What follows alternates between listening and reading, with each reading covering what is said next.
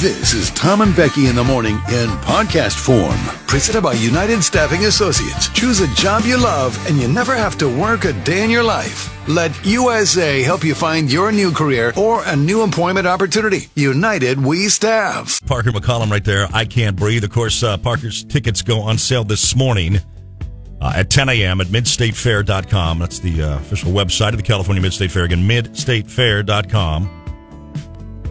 Tickets up at 10 a.m. You still have a chance to win tickets. Now, we've already given away a pair here. Becky and I, Jose from Santa Maria was this morning's winner. But K-Jug still has an opportunity for you to win 4 tickets on the floor, which would be a great prize. You get to invite 3 of your friends. But you need to sign up like right now because I will be picking that random winner at 9:45 this morning. So you got a couple hours, but just do it real quick right now. Sign up 4 on the floor, Parker McCollum. Special guest Ian Munsick coming to the California Mid-State Fair July 25th. And tickets on sale again this morning, 10 a.m., midstatefair.com. All right. K-Jug with Tom and Becky, thank you for joining us today. Welcome on into the show. We start today with some different flavor profiles and preferences. New survey out said people's flavor preferences are changing, and they say new trends are on the horizon. 46% say they're interested in trying mint chocolate flavored items. I don't understand people. I thought we had this. I thought it's called mint and chip ice cream. This is not a new flavor. Have 46% of Americans not tried mint and chip ice cream? I don't believe it. Or are they wanting like mint chip beer? Is that what we're doing here? I'm sure. Mint chip pizza. Maybe mint chip anything. 36% say they're open to lemongrass flavored foods. And 34% want to try hot honey. I get that. I mean, it's like wings with spicy honey barbecue. Like I get like. I think of like honey and tea when I think of hot honey. I don't know why. I don't want to drink. I mean, spicy honey or hot honey? I think Would they say spicy honey? I think that's what they mean. I think they mean that you would have different things like Doritos would be mint chip Doritos or hot honey Doritos.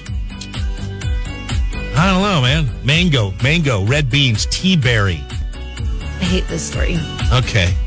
I just want to get back to the mint and chip for a second, shall we? Search I pull up the day-to-day. Do you like mint chip or do you hate it? I found nobody who is indifferent. Either hate it. Who hates mint chip? I think there are a lot of people that hate it. Weird. I love it. I think it's great. In fact, I don't know if it would be my number one ice cream, but it's up there. It's definitely top 3. And I don't want to hear you who like vanilla ice cream. I don't believe you. I don't trust you. I don't trust the stories that say vanilla is the number one flavor. I'm not falling for that. Banana in my tailpipe story. I'm not doing that. Nobody likes plain vanilla ice cream. It's gross. But mint chip, it's very good. Just in her job said she loves it. Dan the home builder said mint chip tastes like. Oh, Dan. He said ass. Ew. And what? I am so confused by what you are talking about, Dan the home builder. I'm never sharing like a fork with you or a straw. Is there a good kind? Wait, Dan the home builder just went off the rails real quick there, didn't he? Well, like that does it. Damn! Never offer us a bite of anything. No thanks. Don't make us anything and bring it here to the studio. No thanks, man. Single Kayla said, I don't like mint chip. You're weird. Okay, there you go. Quinn, I like mint chip ice cream. Other Shoe Sister's husband, vanilla is the all-time favorite of mine, except for Thrifty's at butter pecan. See, now we're at Thrifty. You didn't like Thrifty mint chip? Thrifty cherry ice cream? Vicky from Templeton, I like mint chip ice cream. Pretty sure I would not like it on my Doritos. I mean, right. That's the whole thing. You've heard us talk a lot about something's got to stay in their lane. I think that's maybe one of them, but... A Atascadero State nurse brings it a step further. Mint chip ice cream is to die for. It's really good. And Buffalo Man said vanilla bean is the best and communists hate mint chip. Locked. Vanilla bean. What is that? What does that even mean? That means your vanilla was Gross, so gross you had to add a fancy word in there? Or French vanilla? I like French vanilla, like you're some hoity-toity now. It's just more, it's yellow vanilla. That's true. It's got yellow a different vanilla. flavor to it. Yeah, it's got more cow fat. I mean, everything tastes good with more cow fat in it. Dude, please stop saying cow fat. You know what I mean? Tom, that was really aggressive. Always. Do what you got to do. All right, looks like more people love mint chip than hate mint chip, but there are some out there. Let's just do this. Let's do this. I'll put this to the test, you vanilla lovers. This is the jug poll of the day today. Which do you prefer, mint chip or vanilla? Those are your only two choices. And you can't say vanilla with caramel sauce, vanilla with chocolate sauce. That's a different ice cream. Plain vanilla or mint chip, which do you prefer? You go first. Plain vanilla or mint chip? Plain vanilla or mint chip? Mint chip. That's right. Mint chip for me. That's right. Okay. Go.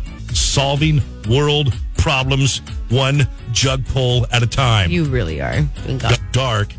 And my wife and I walked outside to our backyard. You know my house, right? So if we walk out to the backyard, the house is behind us. Yes. That makes sense, right? Yes. As we're walking in the backyard, we hear the most unbelievable, horrible crashing sound coming from your house? The front yard, like in the garage. This is scary. And no one's there? It's just you guys? It's just us. Well, you know, mom, father-in-law. yeah, But yes, 6 o'clock at night. We walk outside the backyard, and all of a sudden, boom! I mean, especially with your mom and father-in-law, that would scare me. Something had to have fallen. So I'm like, okay, first of all, is somebody in the garage? You know, did like a. I mean, it was really loud, like a refrigerator fell over or something. Like, I'm like, that's not like a rat or a mouse. That's like, I don't know. Is there like a dog in there? Is there like a. What was it? A boar? Is there like a deer in my garage that's knocking over things? Go through the house into the garage to see what it was. I walk in. My wife's right behind me, bated breath, looking. Can't see anything. Nothing. Everything looks perfect. And Mickey was there too, because if it were just you, I would feel like this is a little bit of a dramatic She's story. like, I'm coming with you to see what this is. I mean, this is like... Okay. Like, seriously, you have an elk in your garage and it's knocked over... the drama. It's knocked over a refrigerator. Okay. It's an elephant from Africa. Elephant. An elephant from Africa is in my garage knocking over my refrigerator. Apple That's what said, it come sounded. on, Tom, we know your wife went first and you were behind No, her. absolutely not. Oh, gosh. Dang it, Apple. I blocked you again today. Were you peeking over her shoulder? No, I'm in there first looking. Nothing. Can't see anything. Neither one of us. Turn right around, forget it. Right? You just forgot it? You're like, well, it's nothing I can see. We looked through. There was nothing we could see. Nothing was knocked over, fallen, nothing, right? Go to bed. Get up this morning. How can you even live life? I would have not given up. Go to bed. Get up this morning. Push the garage door opener to open the garage door, and it won't move. It makes a sound, but it won't move. And I go look, and the cables on the left and the right are dangling like scary, right? And I look up at there's that big coil, up at the very top of your garage, the big kind of spring. It was cracked in two. And so what I realized is last night that big spring cracked and the garage door was open, and it came flying down shut. Big crash. That's scary. But by the time we walked out to look at the garage, it was closed. It looked closed, like it didn't look any. You didn't remember leaving it open, so no clue on that one. No clue on that one. So that's really scary. So this morning I got to wake my wife up at 4:30. Help me push the garage door open manually from the inside. I'm holding it with one hand, and I have to have her back my car out and not run me over. And then lower the garage door. Now I got to call Jim, the garage door guy. Wow. That could have been really scary. And so much so, I tried to open it myself, and it came crashing down again this morning. I'm like, somebody could get really hurt. Yeah, that's really scary. I mean, obviously it could have crashed on a car, which would have been horrible, but it could have crashed on a person, too. That's really scary. The spring broke. I closed my garage door on my car the other day. The sensor didn't catch it, and it scraped up the back of my car. Buddy. Didn't come crashing down. I sat in my car and just heard the horrible scraping, and there was nothing I could do, and I just sat there staring straight ahead. Oh, no. And then Jeff came out, and he was looking at me like why I wasn't getting out, and I just stared at him for a couple seconds like, I'm not getting out. Yeah. I'm not Look moving. away. Look away. It's happening. Because Poppy's hoverboard is in the garage. Were And you on your phone? attachment. No. I used to pull into my garage, know exactly where I needed to stop. Yeah. But after Christmas, she got this hoverboard and it has this big chair attachment. And so it's always parked in front of my car now. So I never know if I'm going to... First of all, the other day, I ran it over. So I pushed it up against my washer and dryer, right? Yeah. Like nothing crazy, no damage. Just kind of like pushed it. I'm like, gosh, like this thing, right? You ran it over. Yeah. And then you pulled in not far enough. Not far enough because I didn't want to run it over the next day. And Right.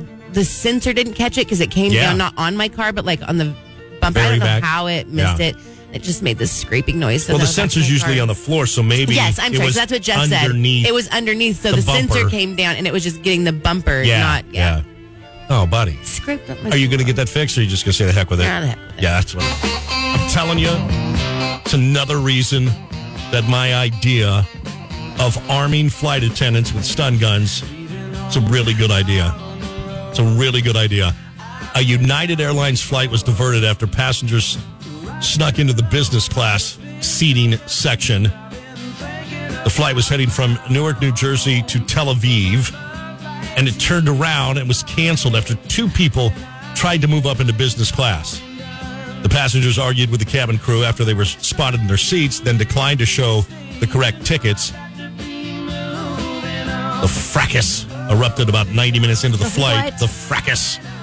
It's a red-eye flight from New York to Israel. 90 minutes in, you know, these two ding-dongs just try to go down and sit in the business section. The flight was only half full.